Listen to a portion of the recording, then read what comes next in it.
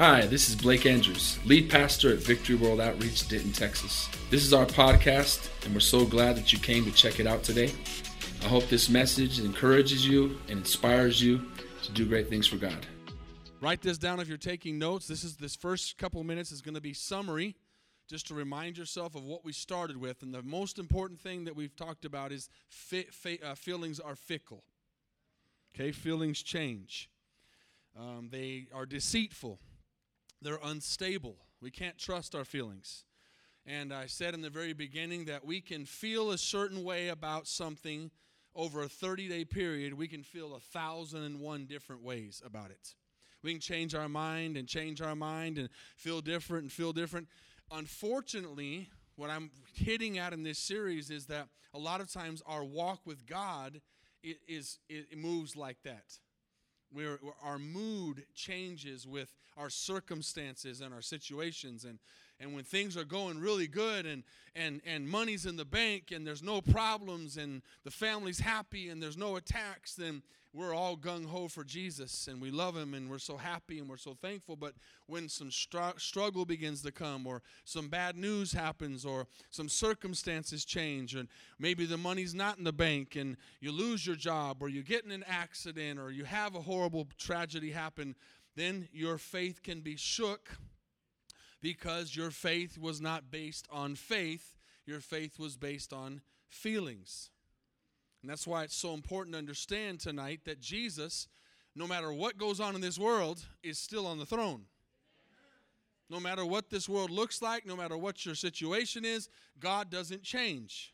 He's alive, he's king, he's master, he's on the throne, he loves us, he's got a plan for us, and that never changes no matter how we feel. If you get here tonight and you just pour out your heart and cry and get on your knees and lift your hands and have the most amazing worship experience you've ever had, that doesn't change who Jesus is. Or if you get here and you stick your fist up in the air and you say, God, I'm so mad at you, I don't understand, it doesn't change who God is. And so we have to understand we're the ones that change. And a strong, mature Christian is somebody who is not moved by those things. I talked about how emotions are probably the believer's number one enemy. And we talked about how you say, well, I thought the devil was our number one enemy. Well, he moves through our emotions and through our feelings. And he is the true enemy, but he uses our emotions to deceive us. And many times we don't recognize what he's doing. I actually want to put a quick little a nudge in here, I guess, or challenge to you to watch something that I had heard about and knew about, but finally got a chance to actually watch it. And it's obviously you have to have discretion with your kids, but it's a perfect picture of what's going on in our world today and the satanic move that's happening in many things, and it's called Nefarious. If you haven't seen that, I believe every Christian should see that movie. I did not know it was made by the people that made God's Not Dead, so now I like it even more. But it basically depicts, I'm not going to give the whole movie away, but it depicts a person who's in prison, who's being evaluated by an atheist, who has demons and is on death row. And when you watch that movie, you will see why I tell you all the time to be careful what you watch, what you listen to, and the doors that you allow to open into your life. And one of the biggest doors we can open into our lives is feelings and emotions. When you base your faith, when you base your love and your devotion to Jesus on how you feel. So please understand that. It does cost, I think, $20 to rent it. You can wait. You can get it together with some families and watch it together, whatever you want to do. But it's worth it. It'll give you a better perspective on how Satan works. And here's one last thing for the summary. And this is very important. Victory. How many want to walk in victory? Okay, it's impossible to be victorious if you don't learn how to live beyond your feelings. Impossible. You'll never make it, and you'll fail. And you need to, I say this all the time too, you need to find somebody or somebodies in your life that you see that has some longevity in their life and has been living for the Lord for a long time, and notice their lives and watch their consistency and watch their commitment. And I promise you, if you talk to them and ask them, what is it that helps you make it? One of the things they're going to tell you is, I understand that my faith cannot be based on how I feel. Amen? There's some people in here tonight. How many here have been saved more than 10 years? Lift your hands. Saved more than 10 years, okay? Now keep them up because we're going to go up. How many been saved more than 20 years? More than 30 years. That's me. I'm right at 30 years. Okay, look at all the hands that are still up. 35 years. 40 years. So we got several people that all the way up to 40 years. 45 years. Look at all these hands still. 50 years. Look who's left. That's why we need, amen, let's give them a hand tonight, amen. 4 people. 2 married couples who've been married over 50 years each. And I promise you, if you talk to them, the recipe is you can't base your faith on how you feel. Am I right tonight? We didn't talk about this or anything, but they're just here visiting, and they're just catching this at the end of the series. But I'm telling you, you have to get this right, because today there's a whole bunch of people who were at one point sitting in these chairs, and tonight they're not living for the Lord because their feelings got the best of them.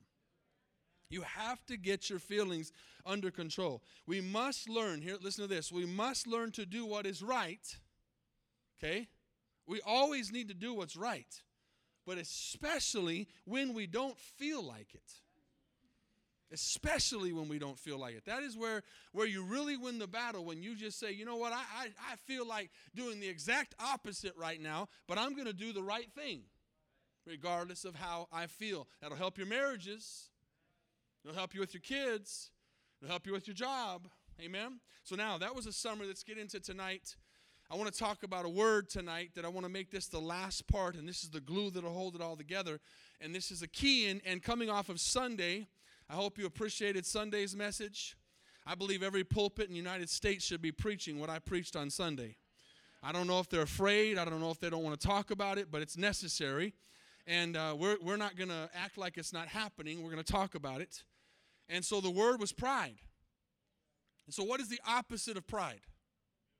Humility. So I want to talk tonight specifically about the word humility. And I want you to understand that if you can humble yourself and walk in humility, you will 99.9% of the time, like Lysol, be victorious over your feelings. When you are in any way walking in pride, you're in trouble. In any way at all. Pride is something we have to consistently and constantly fight against. And as we noticed on Sunday, the word says pride comes before a fall. So, in other words, if you don't deal with pride, you will eventually fall. That's not a question of if, it's when.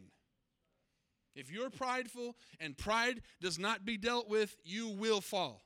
Hopefully you won't fall really, really bad, as some people are. And church, I know and believe scripturally, our nation is falling and has fell, and is the wrath of God is coming on this country because there's no repentance, there's no turning away from it. And I'm talking in general, not talking about us. The fall is going to come. Okay? When you begin to glorify pride in any way, and that just takes it to another level, but if this last month would have just been people just being pride, we're just prideful, that's bad enough as it is. Not even talking about what they're proud about. Pride itself would be wrong. Me and Carla were blown away Sunday night as we got home from church that night and turned the TV on, actually, I think, to watch this movie and find it, and saw that all day long Sunday, if anybody else noticed this, they were parades all over the United States. They took an entire day to cover all the parades around the United States. On a Sunday. They've never done that before. So the fall is coming. But how many know we don't have to be in that fall? We need to humble ourselves. Amen? Humble ourselves before the Lord. Humility is attractive to Jesus. So, here's the thing. How many of you, don't raise your hand yet, but because you want me to finish, how many have ever woke up in the morning, yawned and stretched and said, wow, man, I'm feeling so humble right now. Anybody ever? I don't believe there's one person in here that is just, that's the first thing. I just feel so humble right now, right? Not humbled, because you can be humbled, but to wake up and just stretch and say, oh, I just feel humble. Humble's not a feeling. Humble's not a good feeling, actually. It's a decision. Humility is a decision. And so this whole series has been that I have to take my thoughts and my emotions and I have to get them under control by the power of the Holy Spirit, and I have to make a decision to be humble. I have to be proactive and be thinking about it all day long. Am I being boisterous in any way? Am I thinking higher of myself than I should in any way? And it's a constant thing. In James 4:10, I've got just 3 sets of scriptures tonight. James 4:10 says, humble yourselves.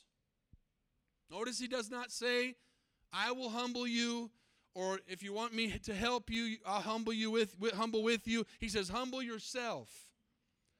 We have to do that ourselves. He doesn't want to humble us. He can.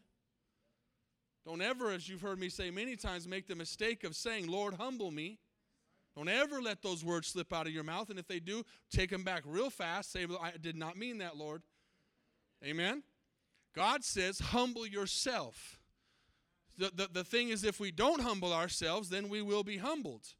So it's much better to humble yourselves in the sight of the Lord, and He will lift you up.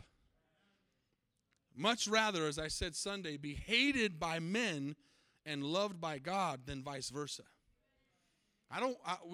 We don't need men's approval. We need God's approval. Amen? So it's something that we do, not something that we feel. Now I want to go to a set of scriptures in Mark chapter 8, if you've got your Bibles. How many got your Bibles tonight? Let me see your Bibles. Lift them up. Shame the devil. Amen? As you keep them lifted up for a second, let me get mine here. If you read the Bible today, I do this on discipleship sometimes. I put people on blast. Besides the verse that I sent out, keep your Bible up. Look at that. Praise God. That's good.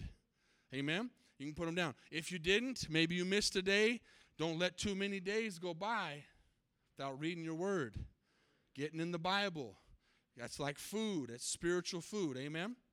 And so in Mark chapter 8, I'm going to show you a set of scriptures, and this might not make any sense about what I'm talking about when I first start here. When I'm going to read a story of a healing, and it says, he came to Bethsaida, it's Jesus, and they brought him a blind man, and they begged him to touch him. So he took the blind man by the hand, and he led him out of the town. And when he had spit on his eyes and put his hands on him, he said, do you see anything? And he looked up. And this is one of my favorite verses to quote when I'm praying for people, because I've had to do this before, praying for a miracle, praying for healing. He said, what do you see? And remember, this man was blind, so he didn't see anything. And he said, I see men like trees. So in other words, he had a partial healing. Now, if you've ever seen us pray for more than one person, I'm just throwing this in as a nugget on Wednesday night, for more than one time for a person, Jesus himself prayed twice. So if that tells you anything. Well, it wasn't Jesus' power, obviously, that was lacking. It was that man's faith. But he says, I see men like trees walking, so he could see figures but not see totally. Then it says he put his hands on his eyes again, made him look up, and he was restored and saw everyone clearly. Amen. What a beautiful miracle. You might think, what does that have to do with humility? What does that have to do with feelings? We're going to get there. Then he sends him away to his house and says, neither go into the town nor tell anyone in the town. Has anybody ever wondered, just leave that for a second, just throw this in as a nugget too. Has anybody ever wondered why Jesus would always tell people that? Well, part of it is humility. Part of it is it was a spirit of humility. But the bigger part was he had a purpose on the earth, and he had things he had to do, and he didn't want the word to get too far ahead of him where he was having people wanting to kill him. They already wanted to kill him, but even more so before he could get the work done. So he was trying to keep it on the hush-hush. And also, there may even be a third thing that might be reverse psychology. Whenever you tell someone not to do something, what do? Amen. My mom told me, don't go to Costa Rica and get married.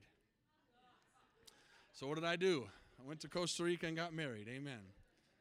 Now, Jesus and his disciples, this is where I want to get to, went out of the town of Caesarea Philippi.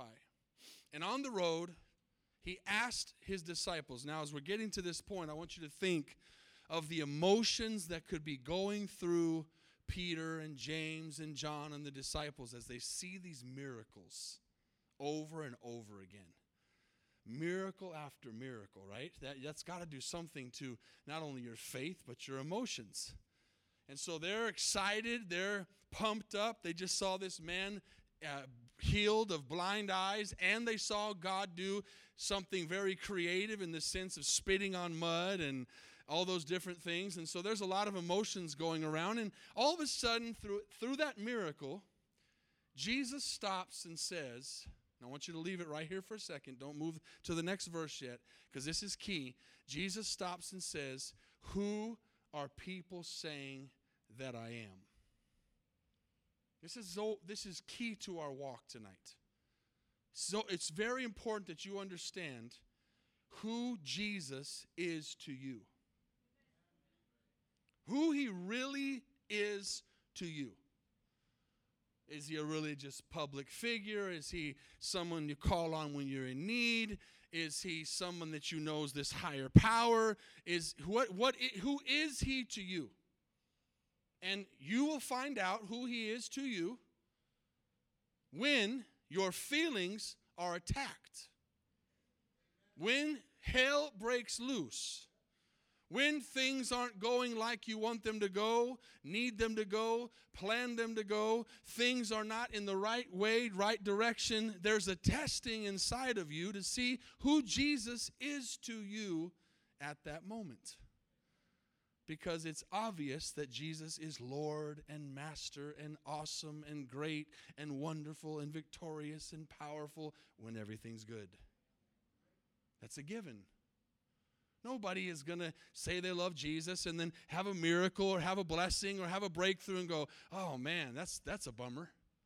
I mean, it's obvious you're going to be on a high, you're going to be excited, but the true test of who Jesus is after you see a miracle or after you see a struggle.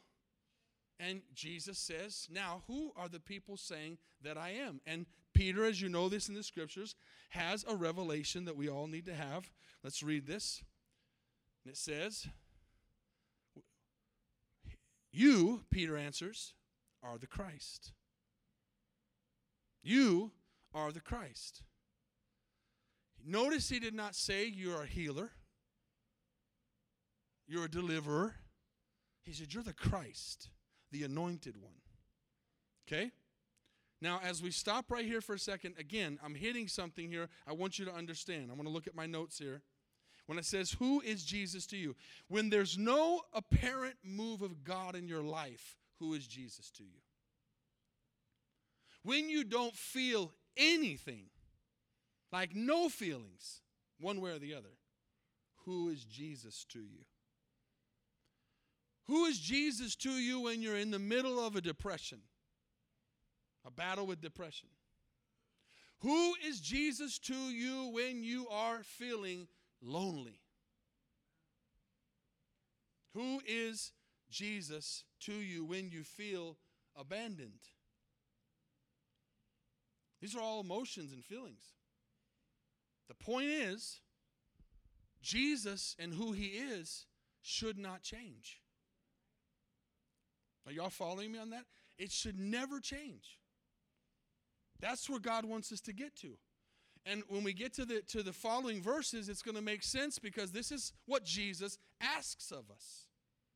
And you'll get some verses and you'll go, oh, that's what that means, because a lot of people don't understand it.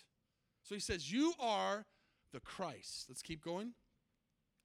And then in another verse, he says, the Son of the living God. Okay? Now, real quick, let me see something here. This isn't the verse, but in the other verses, because remember it's all the Gospels, he says, this hasn't been revealed to you by flesh, but by the Spirit of God. Okay? And that's when we know we're truly born again, when the Spirit of God transforms us. Not a religious walk with God because of who we're around or different things like that, but who Jesus is in our life in the difficult situations. So he warns them again and says, don't tell anybody about me, and let's keep reading. Now, then he begins to teach. Now, this is where the rubber meets the road right here.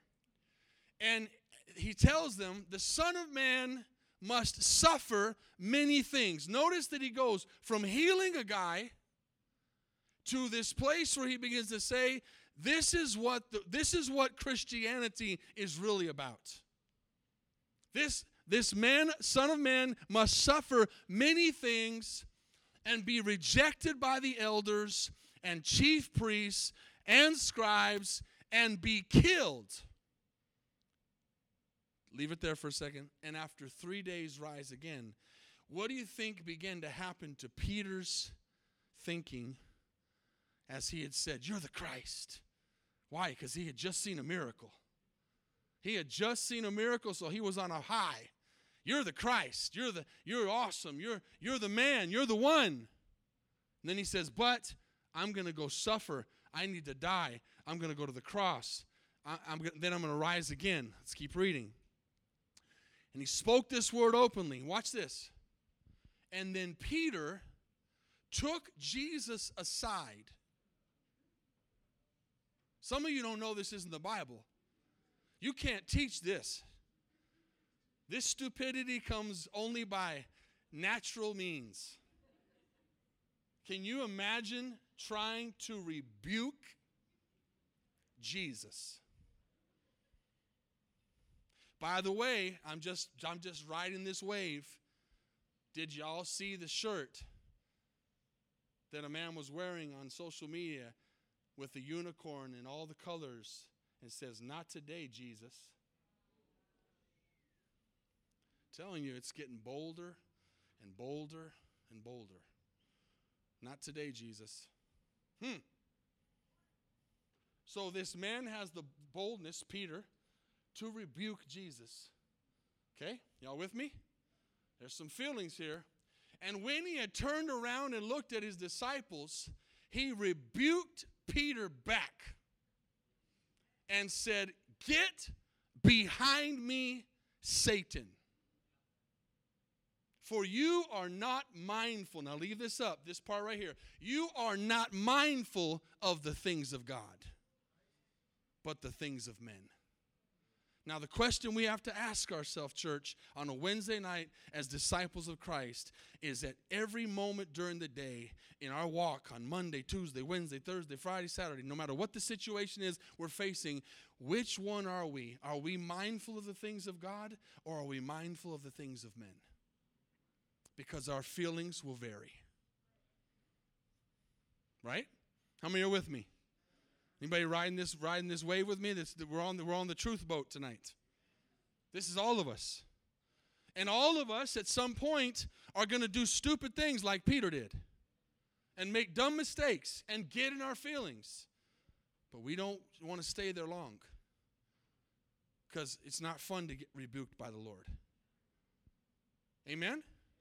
So this I'm showing you all this because this is where Christianity is really at. Go ahead and take the verse down for a second. I'll put that back up. When I say put it back up, go right there, please, Jolie, to that verse in a second. This is where, like I just said a few minutes ago, the rubber meets the road. A lot of people come to Jesus. I'll never forget this mechanic in Costa Rica. I was still, being discipled myself and learning the things of God. I'm on the mission field. I'm growing. I'm maturing. I'm in my 20s. And this guy was in his 40s, and he was a great, strong Christian man. He was a mechanic, and he was a good mechanic. I always say, if you find a good mechanic, marry him, because they're hard to find. Don't lose that mechanic. They're tough, right, to find a good, honest mechanic. But we would start talking about God, and he had a church he went to, and we went to different churches, but he was a strong believer. And he would always say, are they coming for the fish, or are they coming for the loaves? He would always talk about, why are people coming to Jesus? And vienen por los panes o vienen por los peces, is what he would always say. And the truth is, many of us tonight, maybe even here, and this needs to change, have come to Jesus out of an attraction to a miracle or something neat that's happened or an invite that's caused us to say, man, that looks like a good life. And we haven't truly been born again yet. We haven't truly understood what it is to be a Christian. Hello? Because it's not based on feelings. I wonder how, and we're going to get to this the time, I got to speed up a little bit, I can just already tell. I just wonder what those martyrs felt like, what their feelings were as they were killed for their faith in Jesus. And Jesus, this is the thing I want us to understand. You know what? Most of us, thank God, most likely are not going to die martyrs' deaths. Because that could change very quickly in our nation, especially the way we're going. But I'm just saying that doesn't happen a lot here in the United States. But all the disciples died martyrs' deaths. And Jesus told them, this is going to be a tough road. Jesus never painted a picture like it seems the church today is painting. That everything's easy. Once you get saved, it's perfect, and you'll never have a problem again. And listen, we got people in this place today, this week, that have had all kinds of horrible news, all kinds of accidents, all kinds of bad things happen. Bad things. I could name them. I don't need to name them. Just this week. And guess what? They would have happened with or without God. Because the rain falls on the just and the unjust. But God is looking for some people, Jesus is looking for some people who will serve him not because of what they can get, but because of who he is. Just simply because of who he is. Many people come because of the miracles. And you see it in the Bible. The multitudes come. Multitudes. There's thousands there to be fed. There's thousands there. They're following him everywhere. But as soon as he went to the cross, everybody was gone, including many of his own disciples. Went back to fishing. You getting where I'm going here? This isn't about feelings. Serving God is not about feelings. The people who have made it in this place for a long time, 30, 40, 50, 60 years, is because they have faith over their feelings. Back to the verse there. Let's finish up this part. So he says, you get behind me, Satan. Now, he wasn't possessed by Satan. He was being oppressed by the spirit of Satan, and he was saying satanic things. He was against the things that God was trying to do. And he says, your mind is not in the right place. You're thinking like a man right now, not a spiritual person. Okay, so keep reading. And then when he had called the people, so then he would have these multitudes, and then he would go off with his disciples because he said, I've got to work on these men right here because these are the men that are going to change the world. And he says, with himself to his disciples, here's the key. This isn't that attractive, but here's God's call. Whoever desires to come after me, let him deny himself. I believe tonight in this message, some of you are having the light bulb come on through this series of what it really means to carry your cross. Because carrying your cross is not fun. And never did Jesus say it would be. Never.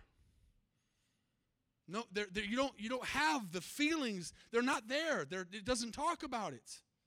Because we're not supposed to base our walk on feelings. And so he says, whoever, and that's us, desires to come after me, let him deny himself. That means let him get over their feelings and take up their cross. That is humbling yourself and follow me. For whoever desires to save his life will lose it. And whoever loses his life for my sake and the gospel's will save it. Let's finish right here. For what will it profit a man if he gains the whole world and loses his soul? Or what will a man give in exchange for his soul? For whoever is ashamed of me and my words in this adulterous and sinful generation, of him the Son of Man will also be ashamed when he comes in the glory of his Father with the holy angels. How many know being ashamed is a feeling? It's a feeling. It's embarrassing. We need to get beyond our feelings and stand up for Jesus. More than ever. Tell that person next to you, more than ever. And the opportunity is going to come. The days we're living in, the opportunity is going to come to stand up for Jesus or deny him. That's why we have to be bold. I think the verse I'm sending out tomorrow is being bold as a lion. We got to be bold. The world's bold. My dad sent me a picture of the whole movement that's going on right now, and it's a picture of that movement with a trombone. And the big old part of the trombone is in our face, over our head as Christians. That's what it looks like today. Like I say, it's more than in your face. It's over your head. And it's like we can't even move. It's just everywhere. But we need to push off the restraints and get out of our feelings and start telling people that Jesus can change their lives. It's not about how we feel. It's about what Jesus did on the cross for our sins and for everybody that turns to the name of Jesus. Amen? Let me close with this. So I've got a couple of thoughts I had as I'm closing the last set of verses here. I've said this before. Write this quote down if you're taking notes. Humility is not, because a lot of times when we think of humility, we think of not having any self-confidence. That's not what it means. Humility is not thinking less of yourself. It's thinking of yourself less. It's putting somebody else before you, and in our case, every day, putting Jesus before our feelings. That's why we say it, and sometimes the things you might hear in the church that we say can become cliche, but there's a reason why we say it. That's why we say, I get to serve. I get to come to church. I get to go to the prayer room. I get to be an usher. I get to go on outreach, because all of these things are a privilege to us. And there's many times we don't feel like doing it, but we do it because we are privileged to have the opportunity to do something that is picking up my cross for Jesus. Amen? And so, humility is not thinking less of yourself, it's thinking of yourself less. Taking up your cross has nothing to do with feelings. Listen, it's a duty, it's a call, it's a covenant with God. How many realize that although it's not portrayed the right way in church a lot of times, when salvation happens and a prayer is done, the fact is you don't just get this ticket home and you go to heaven. It's a walk. It's a crawl sometimes. It's to get on your face and you're just stretching your hands out to move sometimes. But all for the sake of the call of Jesus. Does anybody learn in here tonight that it takes discipline and decisiveness and grit and commitment to serve Jesus? Can I say those words again? Discipline, decisiveness, grit, and commitment. You're not committed to me tonight in this church. You're not committed to Victory World Outreach. This is just a place God has allowed you to serve. You're committed to Jesus. Everything we do is unto Jesus. Don't forget that. Don't forget who we're doing it for. Hebrews 11. It's called the faith chapter. Most people read in the beginning. I'm going to read at the end tonight to finish this series. Verse 32. If you haven't read this chapter, remember it starts off with faith is the substance of things hoped for, the evidence of things not seen. Okay? And And then it goes on to talk about without faith, it's impossible to please God. It goes on to talk about all these different heroes of the faith. This is called the Hall of Faith. What we would consider today the Hall of Fame. The Hall of Fame for the believers that came before us. And as you get to the end of this chapter, he begins to close it up, and he says, and what more shall I say? For the time would fail me to tell of Gideon and Barak and Samson and Jephthah and David and Samuel and the prophets. And he's just throwing off these different people who through, watch this, faith, subdued kingdoms, worked righteousness, obtained promises, stopped the mouths of lions, quenched the violence of fire, escaped the edge of the sword, out of weakness were made strong. Musicians, you can begin to come. Joel, go back one verse, and as I begin to read this again, I want you to think, when was the last time you were in the mouths of lions? Probably not. Not to demise your problem. We have major problems. But have we been in the mouths of lions? Keep going.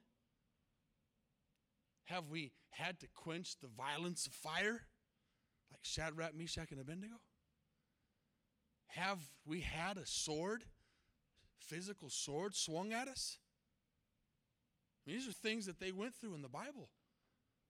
Out of weakness, we were made strong. Became valiant in battle. Turned to flight the armies of the aliens. That sounds like something that's coming. Women received their dead raised to life again. Others were tortured. Raise your hand in here if you've been tortured for your faith in Jesus. Physically tortured. I'm not talking about cyberbullying.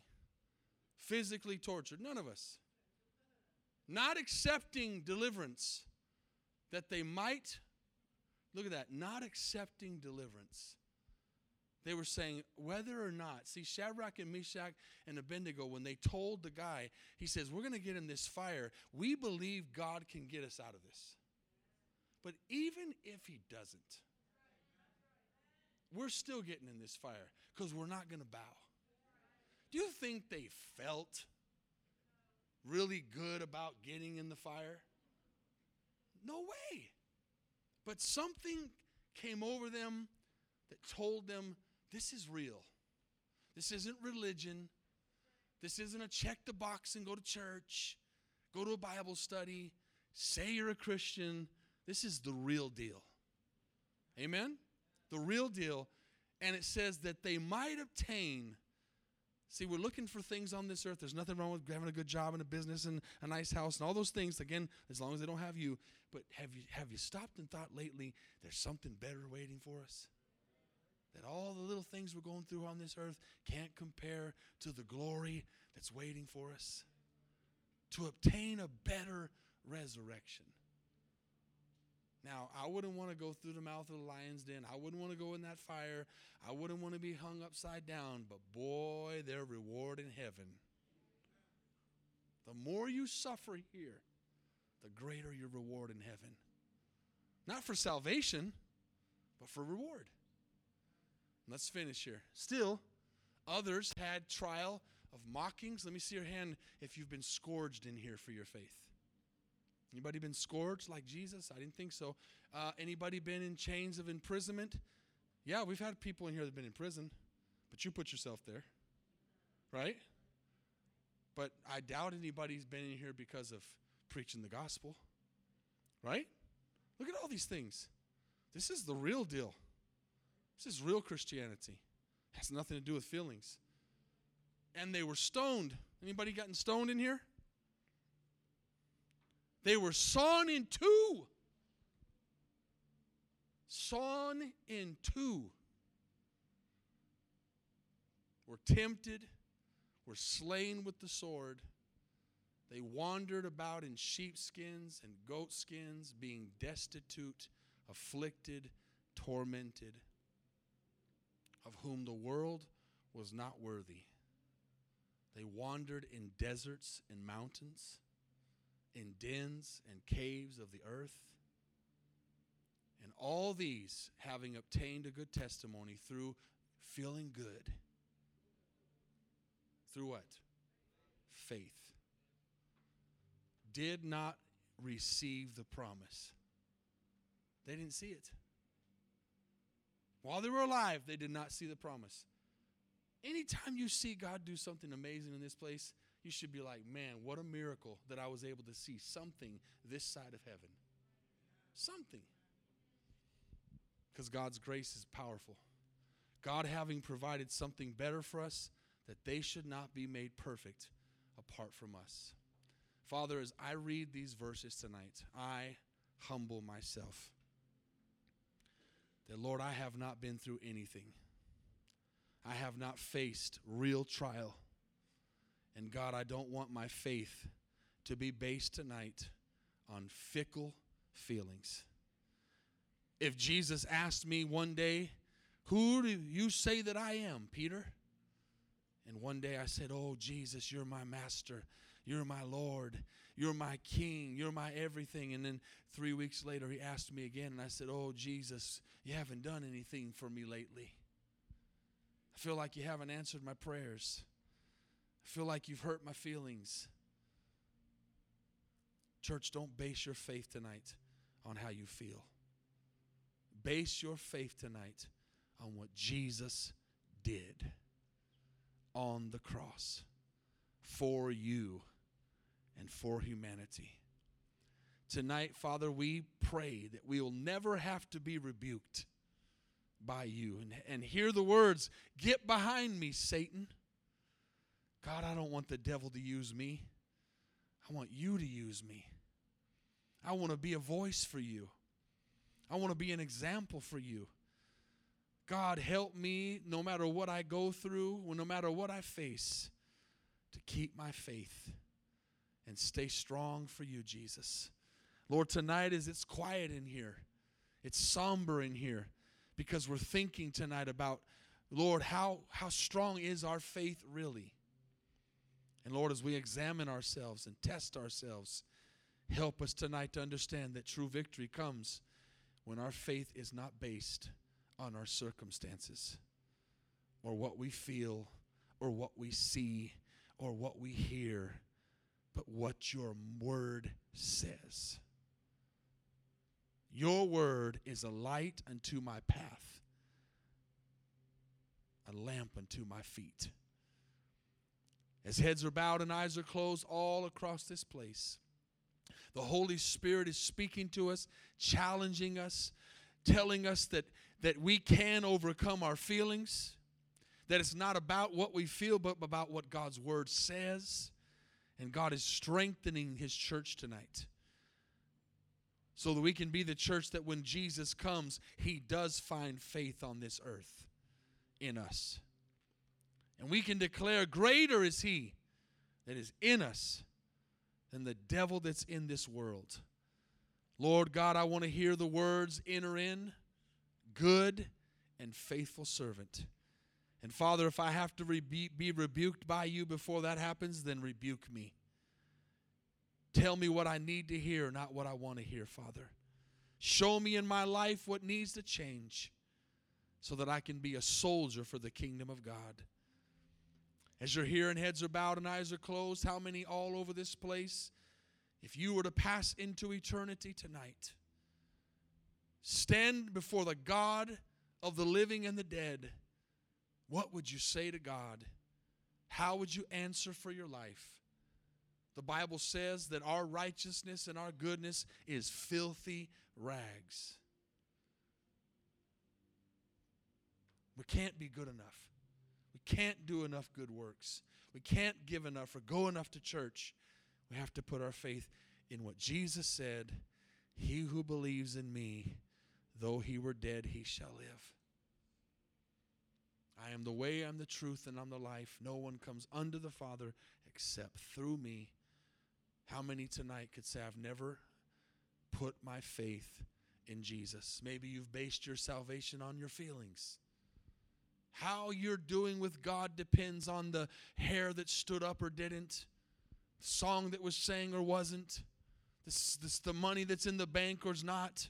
And tonight Jesus is telling you, I don't want you to live your life like that. I need you to believe in me because of who I am, not because of what I do.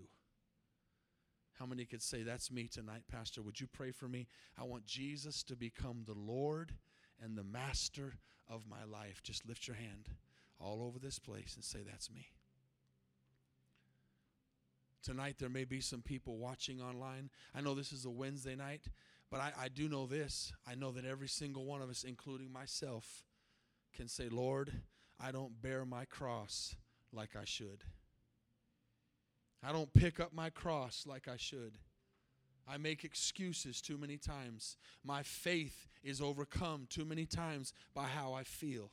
Shame on me, Lord, for saying sometimes the things I say. Shame on me for murmuring and complaining, Lord, when I should count it all joy, the Bible says, when sufferings abound. I told someone tonight, and it might sound crazy, but it's the truth, that got in an accident. I said, thank God you had a car to get in an accident with. That's weird thinking, isn't it? Some people would love to have a car to get into an accident. That's not to minimize their situation. That's to understand God's bigger. God's bigger. In America, we complain too much. We get in our feelings too much. We put it on Facebook too much. We put it on social media too much. Let's be strong tonight. Let's get over our feelings. Let's become the warriors that Jesus needs us to be in these last days, that will not fall for anything, but will stand strong whether I feel like it or not. As you stand all over this place, there's a mighty presence of the Lord tonight. There's a powerful presence of the Lord in this place tonight, because he's pricking our hearts. He's challenging us to stop whining and complaining and murmuring and think and realize what I've gone through is nothing compared to what we just read in the book of Hebrews. I've told you before, when you think you're going through something, go read the book of Job. When you think you're going through a struggle, go read Hebrews 11. None of us have been stoned. None of us have been scourged. None of those things have happened to us. Let's get over ourselves. Amen? We got some people out there that need to know Jesus. And they need to see in us that we're not complaining and running and getting in our... They need to see a solid truth and belief. They need to see someone that they can count on that's not going to go left or right because of the situation. They're going to stand their ground. How many want to be those kind of people tonight? Before you come, because I did this Sunday and forgot, we're going to say the sinner's prayer. This is very important to me because I don't want the podcast to get cut off without somebody right now could be watching and saying, I want Jesus. How many believe there could be someone on the other side of that live stream right now that needs to be saved? Amen? I say it all the time. You haven't met Sydney? There she is. Sydney, raise your hand. She got saved on our live stream in Alaska. There's a Sydney right now watching this or listening on the podcast, or maybe in 6 months, and they need Jesus. So we're all going to say this prayer together. Lord Jesus, I'm a sinner. I fall short of your glory. And the Bible says, the wages of my sin are death. But Jesus, you also said in your word, the gift of God is eternal life. I admit that I'm a sinner and I need forgiveness. Jesus, please forgive me. Please wash me clean of all of my sins. I repent and I turn away from the person that I have been. And I want to become tonight the person you've called me to be. Jesus, please write my name in the Lamb's Book of Life. And from this day forward, I'm going to serve you. I decide to live for you. I love you. In Jesus' name, amen. Thanks again for listening. If If you want to hear more messages, please subscribe to our podcast channel.